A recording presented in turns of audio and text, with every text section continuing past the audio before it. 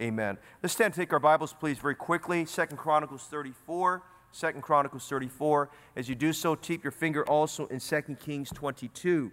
2 Kings 22, 2 Chronicles 34. We're going to read from chapter 34, 2 Chronicles tonight. If your neighbor next to you doesn't have a Bible, share your Bible with them if you would, please.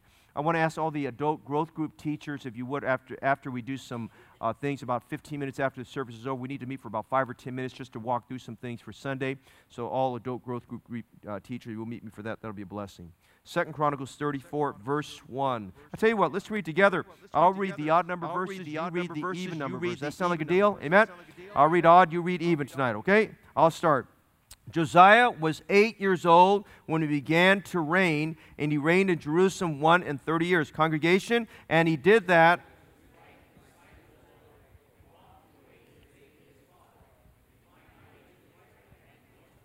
For in the 8th year of his reign, right in your margin of your Bible there, at age 16, for in the 8th year of his reign, while he was yet young, he began to seek after God, the God of David his father.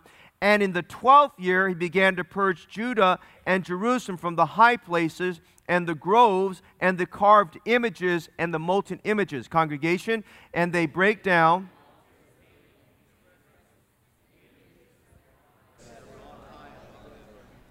And the groves, and the carved images, and the molten images, he brake in pieces, and made dust of them, and strode it upon the graves of them that had sacrificed unto them. And he burnt the bones of the priests upon their altars, and cleansed Judah and Jerusalem. Congregation.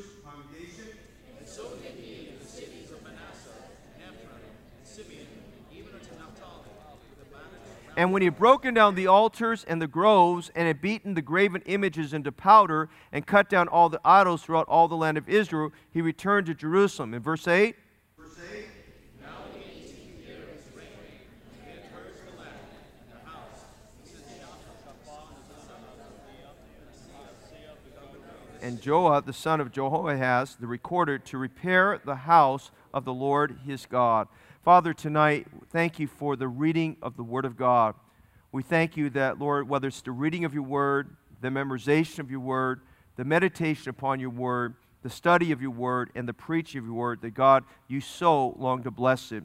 And tonight we want to be sensitive that what we have before us is not just another book, it's the living book, it's the living Word, it's the book of God. We thank you that we hold in our possession incorruptible seed and precious seed. The flower fadeth, and the grass withereth, but the word of the Lord endureth forever. Jesus said, heaven and earth shall pass away, but my word shall never pass away. Thank you tonight that we hold in our possession a book that's inspired, a book that's inerrant, a book that's infallible, but a book that's been preserved, Lord, for the ages. Thank you tonight, Lord, that your word changes lives, that the word of the Lord is perfect, converting the soul. The statutes of the Lord are right, rejoicing the heart. The commandment of the Lord is pure, enlightening the eyes. The fear of the Lord is clean, enduring forever.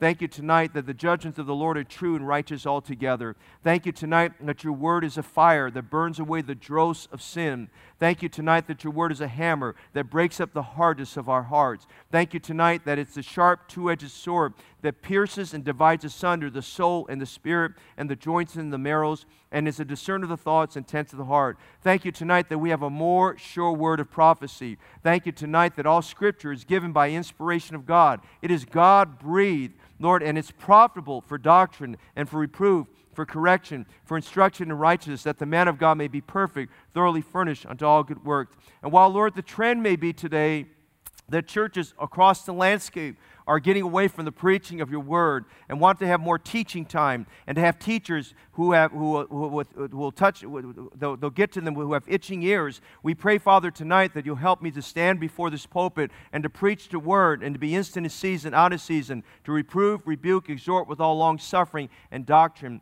And so tonight we pray that you'd permeate our hearts and meet our needs. We call upon you as the great physician tonight who heals the sick, that God, you do a doctoring work spiritually in our hearts.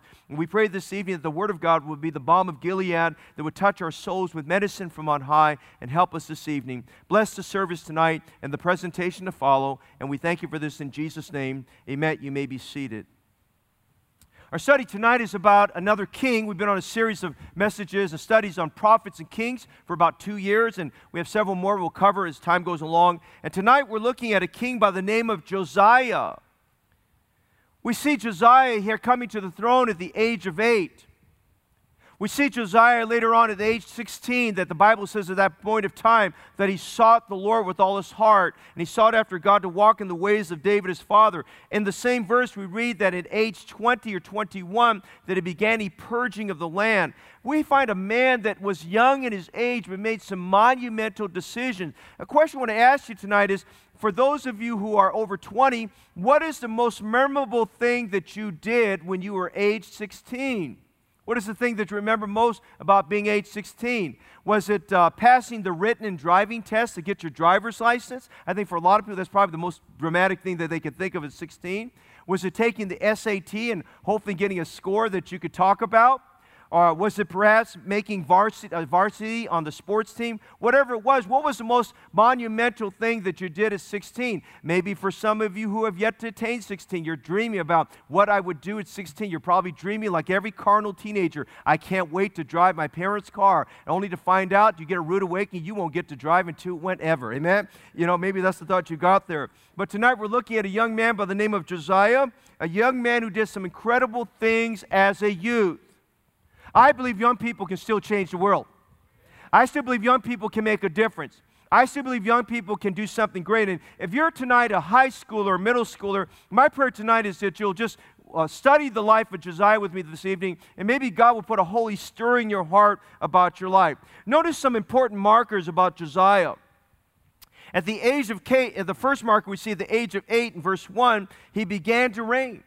Now he came to reign because his father was assassinated. His father's name was Ammon. Ammon only reigned on the throne for 2 years, but Ammon wreaked havoc in 2 years. He took everything that had been reversed and took it forward again. He brought paganism and idolatrous worship back in the kingdom and did some terrible, terrible things. We read about that in verses 21 to 25 of the previous chapter. But at the age of 8, Josiah came to the throne because his father had been assassinated. At the age of 16, the second mark we find, at the age of 16, or the 8th year of his reign, that's when the Bible says in verse 3, he began to seek after the God of David his father. At the age of 20 or 21, or the 12th year of his reign, he kind of matured in the Word and matured in the things of God. And the Bible says he put into action things he was learning. He began to purge the kingdom. And then we notice something else. We find later on at the 18th year, we find when he was 26, we find a fourth marker, and it's during that time that he uncovers and finds the Word of God. Now, there's a term they would use for a young man that was just doing these astronomical things, and that term would have been the boy wonder. You know, they gave that to Batman's sidekick, Robin. They called him the boy wonder. And you would say probably Josiah was a boy wonder. He was not your typical youth. He wasn't the kind of kid that would hang around malls. Thank God for that, amen? He wasn't the kind of kid that hung around Great America more than anything else, or was on his cell phone. He was in the Bible, the Word of God. He wasn't your typical youth that just kind of hung out. There was something uniquely different about this young man. As we look at him, we have the record here of a young man who changed his world, who changed things and made a difference. 2 Kings 23:25, if you'll turn to that, says this about Josiah.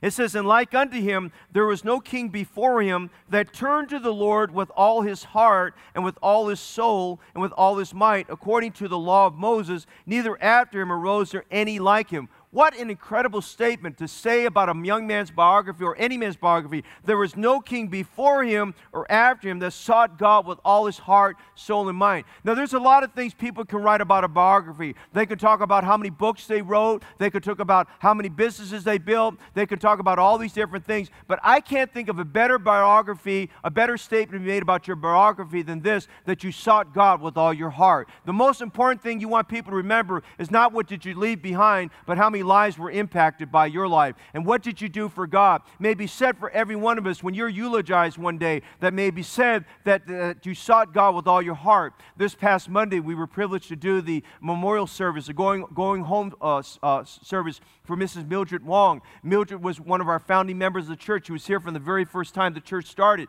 Mildred, when she went home to be with the Lord, was 94 years of age. We thank God that the last time we remember her being here, just having any semblance of doing anything, was back in July, because because of ill health and things like that, but we thank God she was here. And I was thankful for these three of our career-age ladies who kind of ministered to behind the scenes to Mildred. They would drive her, they would go visit her, they'd spend time with her, they'd have meals with her. And I was just telling the staff, I was just so encouraged by the tributes that they gave. I could have gave an invitation after the tributes, and I think people would have gotten saved. And they just kind of laid the groundwork. But everything said about Mildred, without anybody corroborating their notes, was all consistent. This was a lady that loved God. This was a lady that loved church. This was a lady that talked to people about her church. I mean, I was amazed that all her relatives would say, Pastor Fong, Mildred talked a lot about you. And I always say, what did she say? Did she say something good or something bad? What did she say, But she always loved to talk about her church. She loved to talk about her preacher. She liked to talk about the staff. She liked to talk about the deacon. She liked to talk about her Sunday school. She loved to talk about the food that we ate, amen? Because this is a eating church here, amen, But she liked to talk about all those types of things there. What a good testimony that when we got to the message and talked about her, every attention was just right on things we were saying about her. Wove it down to the end, gave invitation, and 5 of her relatives trusted Jesus Christ, their Savior. They gave acknowledgement to raise their hands that they called on the Lord to save them. And I can attribute that not to the message, not necessarily even to the tributes, but to the fact that everything that was said corroborated with her life. She was a woman that sought God with all her heart. There's a lot of things you could do. You can seek your career. I think of what Jeremiah said to the Rechabites, seekest out great things for thyself, seek them not. There's a lot of great things we could seek for. We could seek to go around the world. We could seek to go to a lot of places. We can want to do a lot of things. And those are good things. Don't get me wrong. You ought to travel the world, and you ought to go see some things while you have time. And you ought to try to do all you can. But may it be said more than anything else, like it's said here of this man Josiah, that you sought God with all your heart, that you loved the Lord your God. May it be said that there was something overflowing about your life, about the love you had for Jesus Christ. When we look at the life of Josiah, there's so many things I could say about him. There's probably 10 messages about this man's life, and I don't have time to get into all 10. But I can say this. Josiah, at the beginning of the age of 8 and really getting blossoming at the age of 16, Josiah was a man that was greatly used of God. And I want to say tonight this, as we look at the message, we want to look at the subject of how to be used of God. Now, if you're serving God, I think your heart of heart like mine's, more than anything else, you want God to use you. Amen? You want God to use you to make an impact. We have a missionary here tonight. He's going to an area of the world where the gospel is being preached, and he came from that country over here to seek the good life. God worked in his heart, and you realize there's more than the good life, there's the God life, amen? And he's going back to his country where people are going to scratch their heads thinking, man, they spend the money to go from the Philippines to the United States for the good life. Why are you coming back here? And what a great testimony you can give them. I came back here because I love your soul, and I want you to know I've got good news for you and that Jesus can save you. And so, we want to realize tonight that we want to be used of God. I'm reminded this evening about a woman by the name of Audrey Meyer. Audrey Meyer wrote a song that we used to sing in the old days called To Be Used of God. It's a great song, still should be sung. And it goes like this in the lyrics: I have a yearning in my heart that cannot be denied. It's a longing that has never yet been satisfied. I want the world to know the one who loves them so. Like a flame, it's burning deep inside. And she wrote this in the chorus: to be used of God, to sing, to speak, to pray, to be used of God, to show someone the way. I long so much to feel the touch of His consuming fire. To be used of God is my desire. As he wrote in the second stanza, when I think about the shortness of my earthly years, I remember all the wasted days, the wasted tears. I long to preach the word to those who've never heard of the one who can dispel all fears. My prayer tonight, that when we're done with this studying Josiah, we'll see all the remarkable things he did, and we'll catch his heart for God. But may it be tonight, more than anything else, that God instills in your heart and my heart a great desire to be greatly used of the Lord. Notice tonight we see Josiah was greatly used of God because he had a focus. I want you to see 4 things tonight that he had a focus on that helped him to be used of God. And each of those 4 areas, God used him. And I want you to think with me tonight, if you were Josiah, would you have done the same thing? And if you were Josiah, how would you do that? And knowing that you're not Josiah, where you're at in life, are you at a place in life where God can use you in a very same way as he used this man by the name of Josiah? Notice first of all in chapter 34, beginning in verses 1 to 3, we notice Josiah was greatly used of God. Number 1, because he had a focus on his soul. He had a focus on his soul. He focused on the thing most important about a man, and that is his soul. Our Lord Jesus Christ said this: what shall it profit a man if he gains the whole world and yet lose his own soul? When God made us, the emphasis He made of us, this trichotomy, is spirit, soul, and body. When a child is born in this world, we unfortunately put the emphasis on the fleshly, on the material. The baby cries. We respond to the baby because we know either the baby's hungry or the baby wants its diaper changed. That's its method of communication. And sometimes parents get a little jittery, especially if it's the first one. They get a little jittery every time the baby cries. They got to run to that baby, and they don't realize that little conniver is manipulating them. Amen? He's already manipulating them to do what they want to do. And parents who figure that out soon realize, you need to train your child in the way in which he should go, and when he's old, you not depart from that. Well, Josiah was a young man, as you'll notice here tonight, that the focus in his life, beginning at age 8, was his soul. Look what the Bible says here. He was 8 years old in verse 1 when he began to reign, and he reigned in Jerusalem 31 years. He didn't have any prep classes. He's 8 years old, and I don't know about you, we've got a couple 8-year-olds right now in the room. I cannot imagine one of these 8-year-olds being the president of the United States. Amen? That's pretty scary right now. Amen? Okay? And that little Daniel, is Daniel here? Where's Daniel? Is Daniel? Yeah, Daniel, I'm talking about you. Yeah, that's right. Okay? We don't want you pressing any buttons there. Amen? You know? But you know what I mean by that. I mean, what a scary thought. Hey, Josiah didn't have any time for anyone to prepare him. He didn't have any prep classes. He wasn't given a short course on how to be a king. He had to become king immediately, because look what it says in the previous chapter. It says in verse 25, but the people of the land slew all them that had conspired against King Ammon, and the people of the land made Josiah his son king in his stead. I mean, they had to have a king. They had to have somebody as a figure there. He's 8 years old trying to figure out, what am I supposed to do here? Man, 8 years old, you're playing Legos, amen? 8 years old, you're not thinking about being a king and all the major decisions. I mean, I don't think he had any idea of the economic decisions and the international decisions and domestic relations and all these things he has to deal with and personnel issues. I don't think it crossed his mind. All of these things, all he's thinking about, I just want to be an 8-year-old, but he became a king. And then it says something very interesting. We get a little bit further. Verse 2 says, and he did that which was right in the sight of the Lord. I'm glad he didn't say he went and played his Legos. Amen? I'm glad he didn't say that he went and hung out at the mall. I'm glad he didn't say he went off and did what little boys do. He was mischievous. No, it says in verse 2, he did that which was right in the sight of the Lord. Somewhere along the ways we'll see tonight, someone had enough influence on him to realize that God is watching all the time, and if God is watching all the time, we better do what's right in the sight of the Lord. Amen? And so verse 2 says, he did that which was right in the sight of the Lord, and he walked in the ways of David his father, and declined neither to the right hand nor to the left. Now, as we consider this man's soul for just a moment, I want you to consider with me tonight, he had a dysfunctional heritage. Now, he truly came from a dysfunctional home. I mean, he came from a messed up home and a messed up heritage, okay? I just want to tell you what he came out of. So when you start thinking, well, you don't understand Pastor Fong, you don't understand my background. I may not understand your background, but I understand his background. And before you make excuses why you can't do something for God, you better look at his background, because he did something for God. Amen? And you notice some things here about his background. First of all, his father was Ammon. Now, I'm not going to trash talk his dad, but I want you to see some things about what the Bible says about his dad. Look at the previous chapter. It says in chapter 33, verse 21, it says his father did that which was evil in the sight of the Lord. There's a contrast.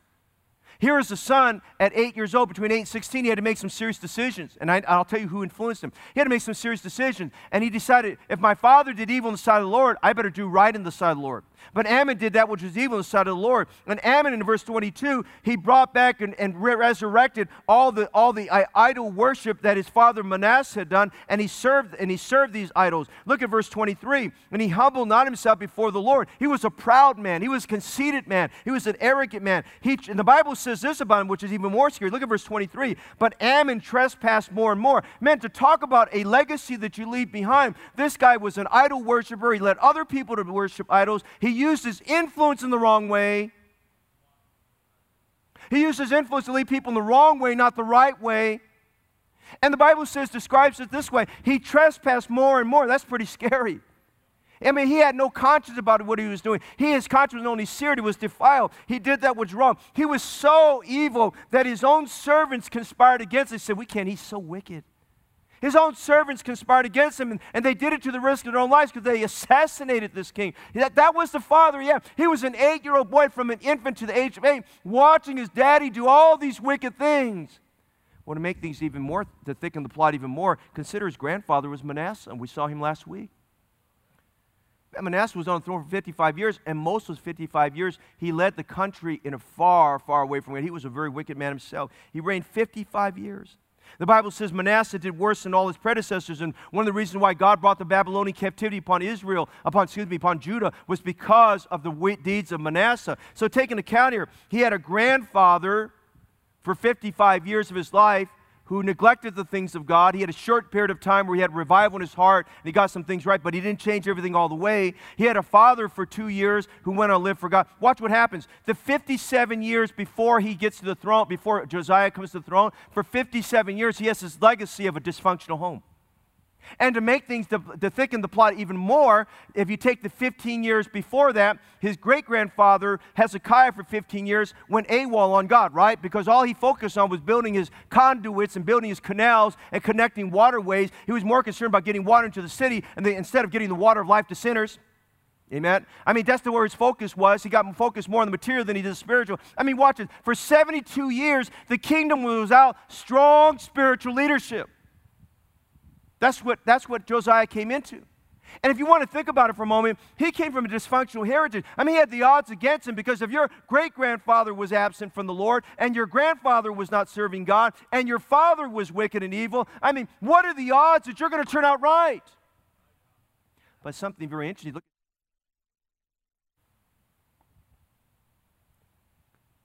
And 2 King tells us in verse later on that he had a mother whose name was Jedidah.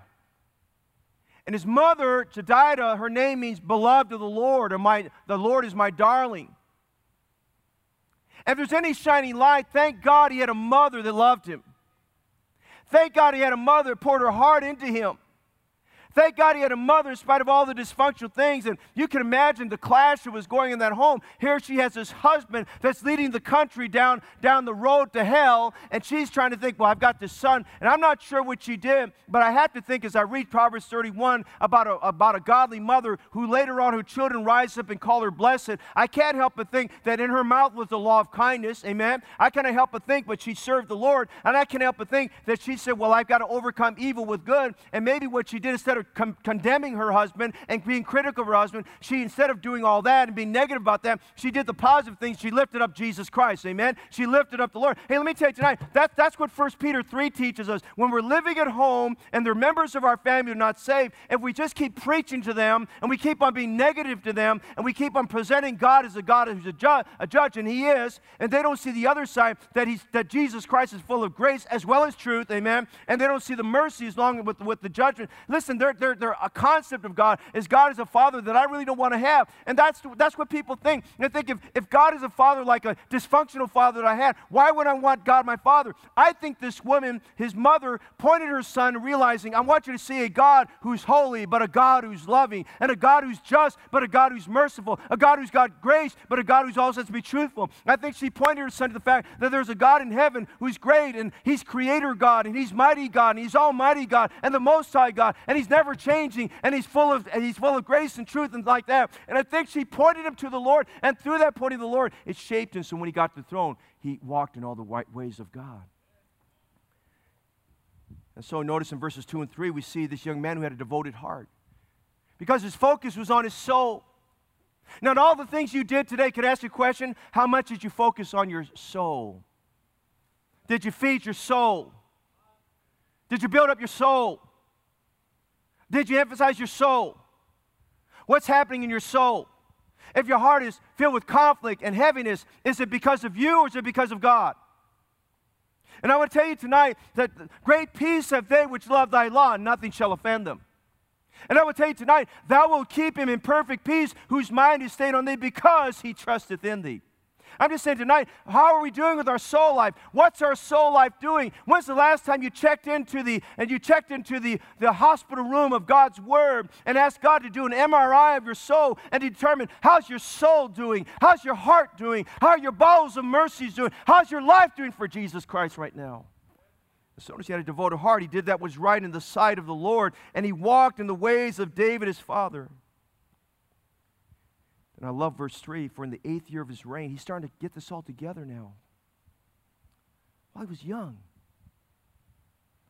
he began to seek after the God of David his father.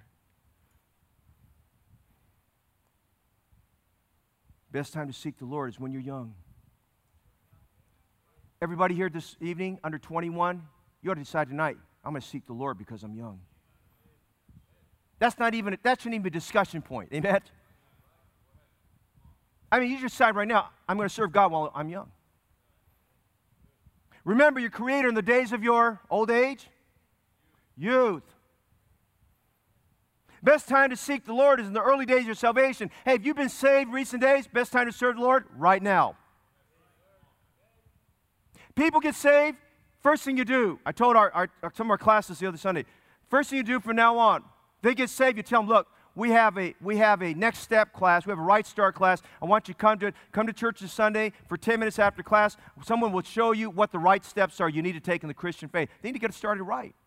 Get started right. They need to realize you don't just go back to your old ways and doing your old thing. There's something different. Listen, 2 Corinthians 5:17. If any man therefore be in Christ, he's a what?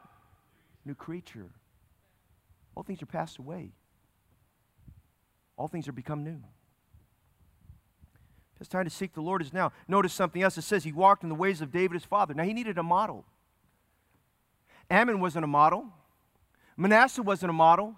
But you know, he did something I wish our millennials would do right now. He chose a historical figure. He chose a spiritual forefather that he says, you know what, I can build a connection to someone who is a great model. And guess who that model was? It was David, his father, amen? And then when it says David, his father, he went back in time. Someone got him the Word of God. And someone showed him and told him about David. And someone told him about David was more than just a king. And David was more than just a songwriter. They told him that David was a man who had a heart for God. He was a man after God's own heart. That's how he was described. He was a man who served his generation by the will of God. He was a man who loved the Lord. They got him around David, and he made a decision. I'm not sure everybody else's model, but the model I'm going to follow with a devoted heart is to seek the Lord with all my heart like David did. Notice what the Bible says in 1 Samuel 16:18. Then answered one of the servants, and he said, behold, I've seen a son of Jesse, the Bethlehemite, that is cunning and playing, and a mighty valiant man, and a man of war, and prudent in manners, and comely person, and the Lord is with him. That's at 16 years of age. And he thought, I'm 16, there's my model. If that man became the successful king after Saul, that's my model. Listen, you don't have to look at the wasteland of somebody that failed. Look at the ones who succeeded. Look at the fact that there was David, your father. It's a model. Listen, every millennial can say, well, I don't have a figure I can follow. You don't need to follow those figures. What you need to do is look at the ones that are succeeding and doing the job for God. Acts 13:22, and when he removed him, he raised up unto them David to be their king, to whom also he gave their testimony, and said, I have found David, the son of Jesse, a man after my own heart, which shall fulfill all my will. Boy, there's some good stuff there about David. Acts 13:36, for David, after he served his own generation by the will of God, fell asleep. What a devoted heart. I imagine as a young man, 8 years of age, to get that devoted heart, he started asking some major questions. He said, hey, tell me about David and his faith. Hey, tell me about David and his vision. Hell, tell me about David and what did he sing about? And by the way, if you read the Psalms, his music's consistent. It's all about Jesus, amen? He said, I want to look to David in his steadfastness. I want to look to David in his leadership. David was an example of great leadership. He said, I've got to have a model. Let me tell you tonight, if you're looking for a model of your life, it's right here. Every model you need is right here. It's here. Interesting enough, Josiah's name means fire of the Lord, or he who's healed of the Lord. And he got a fire in his bosom because as he got the devotion in his heart, he started learning as a young man, if there's a model I need to follow the model of David, my father. And so he had a focus on his soul. Notice secondly, very quickly, notice he had a focus on his society. You know, when God starts working your heart and you start developing your soul life and you get a concern for people and you get a concern about the Word of God and doing something with it, you get a concern for other people around you, and he got a concern about his society. He got a concern about his people. He got a concern about Judah. He got a concern about Jerusalem. He got a concern about the 12 tribes. He got a concern about what's going on. He had a concern for society. And what you notice is in verse 3, for in the 8th year of his reign, while he was yet young, he began to seek after the God of David his father. And in the 12th year, he's 20 or 21 now, he began to purge. And you want to circle the word purge. Purge means to eliminate, to extricate, to eradicate, to remove. It has the intention, and once you eliminate it, it ain't coming back. Amen? The 12th year, he began to purge Judah and Jerusalem. And I wanted to notice some things here because along the way, I can't help but think that he read Psalms chapter 15. Psalms 15 was written by David after that great disaster that happened when they made that new ox cart. Remember the story about the new ox cart? I think it's the 2 Samuel 6. And they made the new ox cart, and so which they weren't supposed to do. And Uzzah touched the ark of God, and he was slain. And David started thinking, man, God is really serious about what he does. And God started working David, and through his devotions, David wrote in Psalm 15 this: Lord, who shall abide in thy tabernacle? Who shall dwell in thy holy hill? He that walketh uprightly and worketh righteousness and speaketh the truth in his heart. He that backbiteth not with his tongue, nor doeth evil to his neighbor, nor taketh up a reproach against his neighbor, in whose eyes a vile person is condemned. But he honoreth them that fear the Lord. He swears to his own hurt and changeth not. He that putteth not out his money to usury, nor taketh reward against the innocent. He that doeth these things shall never be moved. I think along the ways David wrote that, somewhere along the way, Josiah found Psalm chapter 15, and it started working his heart about the impact he needed to make with his life. You see, God, let me tell you something tonight. You can play with things and deal with things, but the greatest business in all the world is dealing with people. It's the people business.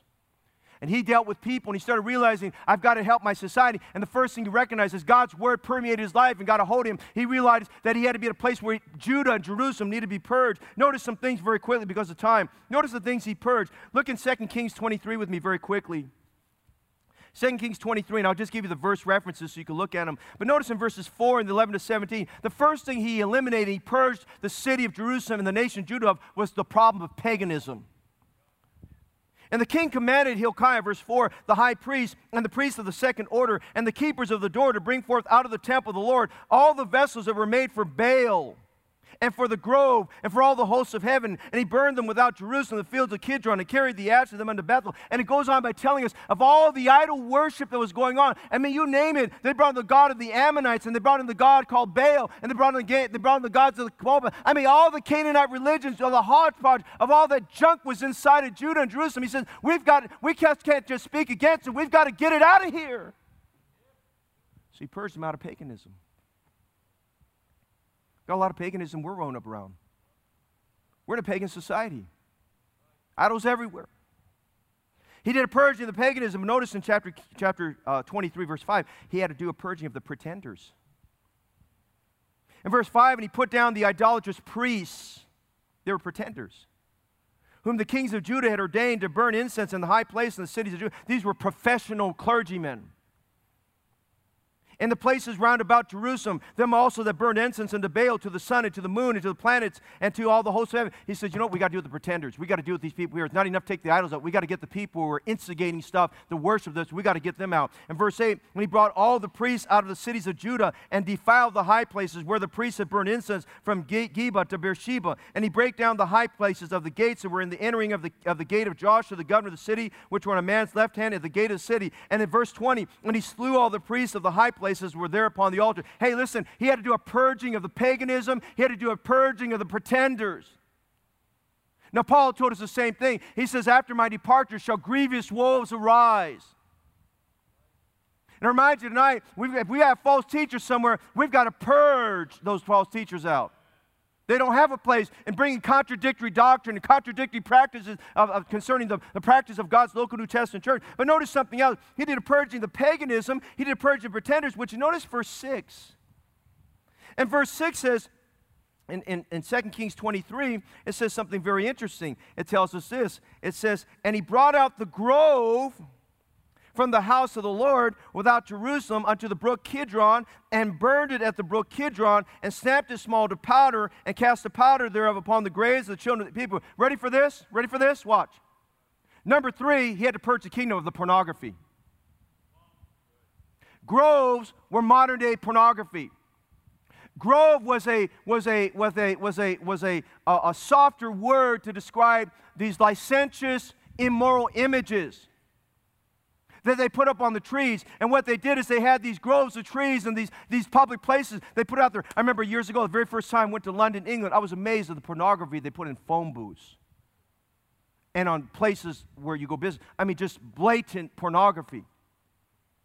And it's like that all around the world. You can't walk down some of these decadent cities with somebody handing out a piece of pornography. And listen here, they had it all over the place. They had these licentious images that encouraged people to go there and do their worship of these idols. No wonder, full scale-wise, the mind of the men were inflamed, the minds of the women were inflamed towards lustful desires. They went there. And he said, listen, someone's got to take a stand against this. We need to purge the land out of the pornography. By the way, without spending time on him, notice in verse 6 how he got rid of it. He ground it up and turned it into powder. Just a thought there, amen? Then notice verse 7, he had to eradicate and he had to purge the land of the perversions. He broke down the houses of the sodomites. Do we need to describe what that is? Somebody need a definition? Anybody need a definition? Okay, then you know what I'm talking about, right? Notice verse 7, he broke down the houses of Sodom. What did they do there? Those were temple prostitutes. The word fornication in the Bible, the word fornication in its high reference speaks about male prostitution.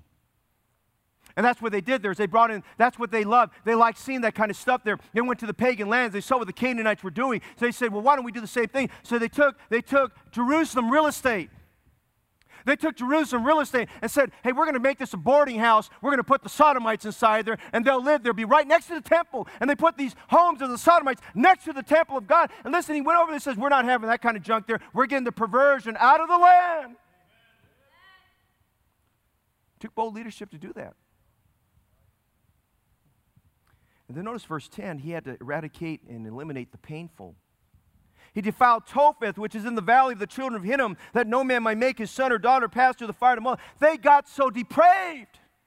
They sacrificed their children to the fire. In the place of Topheth there at the valley of Hinnom, Topheth means the valley of fire, but it also meant the drum. And here's what they did. These terrible pagan practices, they knew that the parents couldn't take it as they rode their children down that hill into that fire there to burn them. They knew they just couldn't deal with the cries of their children. So to drown out the cries, they named it Topheth. And what they would do is they'd have a big drum there, and somebody would be there pounding on the drum and pounding it so loudly that they would drown out the cries of the children. So all would hear the drums, and there was a sounding of the drums that would be bouncing in their minds over and over again as children would be rolling down that hill and burning in the fire. And he said, we're not having any more of that stuff. We're not burning any more babies. We're not burning any more children. We're not giving any more children away. We're not going to let the devil have our kids. We're going to stop that practice right then and there. And once you know, it tells us that he burned the bones of the priests 341 years before all this happened. An unnamed man of God, an old prophet, a young prophet, came to Jeroboam. And Jeroboam was burning a sacrifice there unto the golden images and things, the golden calf. And that priest came, that man of God came out, and he said, listen, there's going to be a young man, a king's going to be raised by the name of Josiah, and he's going to burn the bones of the priests on the altar. They kind of scoffed at him. But listen, 341 years later, God's word was still true. And he's burning those bones. Now, two things I want you to realize tonight very quickly about his society. Would you notice this? Number one, judgment must begin in the house of God. We can't change society if we don't change ourselves. Right? Second, we need to be salt and light in the pagan society we live in. God used him because he had a focus on his society. God used him because they had a focus on his soul. Very quickly, because we have a presentation, look at verses 8 to 13. Along the way, after he does all this purging, Hilkiah uncovers the book of the law of the Lord. But along the way there, notice what happens in verses 8 to 13. Actually, go back to, I think it's Second Chronicles there. Second Chronicles, now in the 18th year of his reign, he's 26 years old. After he purged the land, notice he sends these workers, there's Shaphan and Azaliah and Maaseiah, those men there with Joah and Joahaz, and they went to repair the house of the Lord. And watch this, 72 years, watch this now, for 72 years, nothing had been done to the house of God. I mean, it looked old. It looked faded. It had not had a paint job for 72 years. There were holes in the wall. There was furniture that was broken. There were things that needed to be repaired. It was a mess. It was a shamble. And he went around, and notice it didn't say he did a survey. They already knew what needed to be done. And it says here in chapter 23, in 2 Chronicles, he says in the 18th year, he sent these men to repair the house of the Lord. And so the money was there. The building program was such, we don't need new buildings. We need to fix the one we've got, amen? And so the money was there, and he said, let's get the money out. They did accounting the men. And the great important thing is the people were ready because they were ready for leadership to say, hey, we've got to fix the house of God.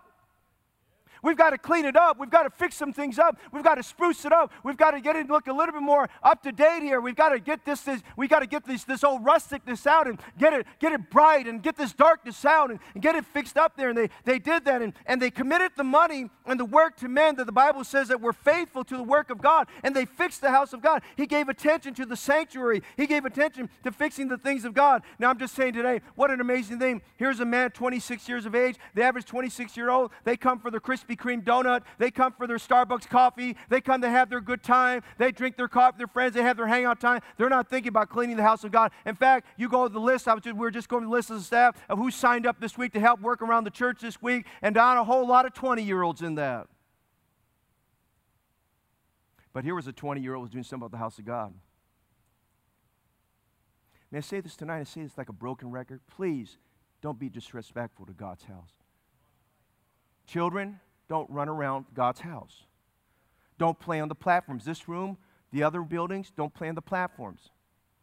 Don't run around. Don't make a mockery of God's place. Don't leave scratch marks there. You spill something, clean it up. Hey, if somebody leaves a mess, be somebody to clean. Take care of God's house. This is everybody's investment. Amen? Be respectful. Show some initiative. But notice one last thing. I got to quit real quickly. Look at verses 14-33. He had to focus on the sanctuary. He had to focus on his soul. He had to focus on his society. Would you notice he had to focus on the scriptures? They found the book. Hilkiah found the book, and he was shaking. It says he found a book of the law of Moses. Now, it could have either been just all of Deuteronomy or all of the Pentateuch, all 5 books.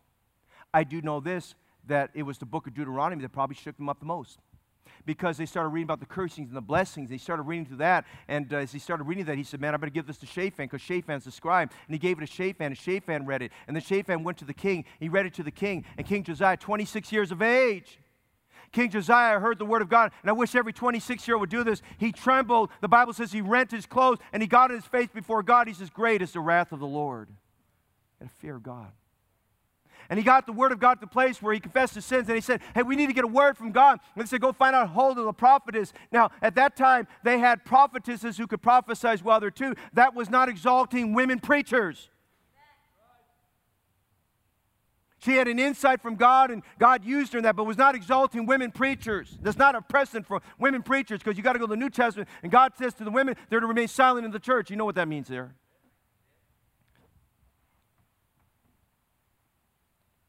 And she reads this thing. She says, well, I'll tell you what it is. You better tell that king who found it that the wrath of God's going to be on this place. You better get right with God. And he got all the nation together, and he got them together, and just like they did during Nehemiah and Ezra's day, they got the word of God out, and he read it to all the people. And listen, this is what he did. He was so moved in his heart by what he read about the book of Deuteronomy. He was so moved as God gave the laws. It talked about loving God with all your heart, and it talked about the cursings and the blessing. Listen, he was so moved. He said, people, as he stood on a platform, he said, people, whether you agree with me or not, we are today making a covenant with the Lord. He didn't say, well, I'm going to read it to you, and you think about it. He said, there's nothing to think about. We are far from God. We have violated the laws of God. We have tolerated idol worship. We've tolerated nonsense and paganism, pornography and perversions there. That stuff's got to stop. We've got to eliminate that stuff right now. And we are making a covenant with God. And I talked about this Sunday night. He did exactly the cutting of the covenant.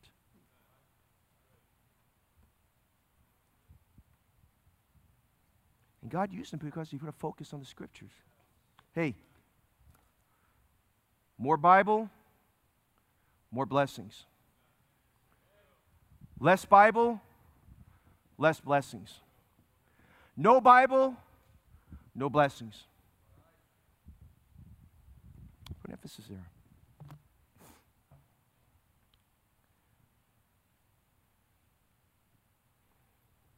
If I can leave with anything tonight, we need a revival of God's Word. We've gotten so used to preaching, Bible study, Bible reading time. Listen, and I'm done. Does it bother us when we miss our Bible reading time? Do we have sleepless nights if we didn't come to church and hear preaching? Huh? Oh, yeah, we'll write the book and we'll shout amen when we're around everybody else. But what about when you're by yourself? Do we have enough discipline when we're by ourselves just to take the Bible out and read it? And memorize and study it? John Wesley said, oh, give me that book. At any price, give me the book of God. I have it. Here is knowledge enough for me. Here I am, far from my busy ways of men. I sit down alone. Only God is here. In His presence I open. I read His book. I remind you tonight as I close about Ernest Shackleton. Remember that as he led an expedition of men there to the Arctic Circle. And as they went there, they went to go look for Elephant Island. As they got there, they didn't have any idea that the icebergs there would open and close at certain times. As they got there, it closed up on them. And they knew they were stranded. Their ship was messed up. And so they took a boat, and they took this 20-foot boat and went out into the high seas. And they say the story there that the waves got as high as 100 feet high, and somehow along the way they made their way back to land so he could bring back a ship and rescue his men. But the most amazing thing, all they had was a compass and a sextant. And when they followed that compass, the compass got them to where they needed to go. And I remind you tonight, the Bible is the compass of life. The Bible is a compass that points north, amen? It points us where we should go. It points in the only direction you and I need to look at, and that's the direction to our Heavenly Father. They got that direction by looking at that compass. That compass got them there safely. You're going to go through some high waters, and you're going to go through some deep waters, and you're going to go through some difficult times, and you're going to go through some rejection, and you're going to go through some times that be hard. But I remind you tonight, just stay by the old book and hug the old book to your heart and realize this book as a compass will never fail you in your life. At the age of 12, Robert Louis Stevenson, the great author, was on the second floor of his home, and he looked out the upstairs windows. He's watching a man that was lighting the lanterns, the street lanterns back in those days, and his governess came in. She said, Robert, what are you doing? You've been in that window for a long time. What is so amusing out there to look at? And this is what he said, I'm watching a man cut holes in the darkness. And I remind you tonight, this man, Josiah, was a man greatly used of God because he decided at the age of 8, and the age of 16, and the age of 21, at the age of 26, that he would be used of God to cut some holes in the darkness. And I'm saying tonight, there need to be some men and some women in a church here that would say, we're going to cut some holes in the darkness for God. Because one thing, he said, I'm going to be used of God. He had to focus on his soul. He had to focus on his society, his people. He had to focus on the sanctuary, the house of God. He had to focus on Scripture. And by the way, I can also say this next chapter, he had to focus on the Savior because he reinstituted the Passover, made it a big deal. Yeah. Where's your focus tonight? To be used of God. To be used of God. There's no shortcuts to being used of God. There's no easy paths to being used of God. There's no plan B. There's no alternatives. The Bible makes it very clear. This man was used of God. There was no king like him before or after. Can God use you? Would you have a focus on your soul? Focus on the Scriptures? Focus on the sanctuary? Focus on the society? Father, tonight we ask as you work in our hearts and we prepare for the presentation this evening, we ask that you do a great mighty work in our soul that will glorify and please the name of the Lord. Father, thank you for Josiah. What a positive, wonderful example. Thank you that he walked in all the ways of David, his father. He found a model for his life. He had a connection to the past that was very valuable for him. And tonight, Lord, I pray that you'd help us to be inspired by all the wonderful things Josiah did. He was on the throne 31 years. Thank you for everything that was accomplished. I pray tonight if there's someone here without Christ as their Savior, I pray they'd call on Jesus to save them. And I pray for all of us tonight that we would embody what Josiah's name means, the fire of the Lord. Set my soul afire, Lord. Set my soul afire. Burn it deep within me. Let your voice be heard. Father, through the invitation, we pour our hearts to you for Friend Day, that you do a great, mighty work. We pray for this in Jesus' name. As we stand and you make your way tonight, you find your way here as the pianist plays. Let's stand, your eyes closed, heads bowed. If you need to make your way, find your way. Let's pray for the fire of God in our lives tonight. Let's pray especially for Friend Day. Would you do that?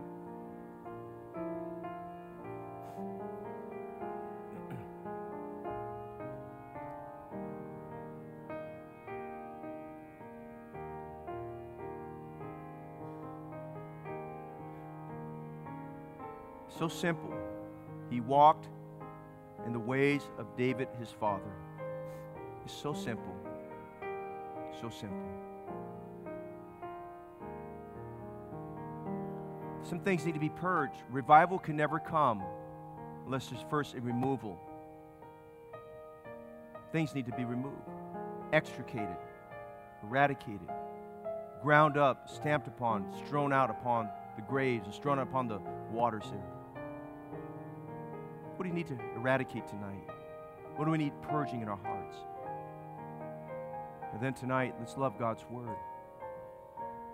Obey it and revere it like Josiah did. Father, this evening we're so thankful that you love us. Father, help us to have a revival of your word in our hearts, revival of holiness and the blessings of God. In a moment, Lord, we pray you dismiss us with your blessing. Pray for great outpouring of your Spirit on our church for Friend Day this Sunday. We pray for this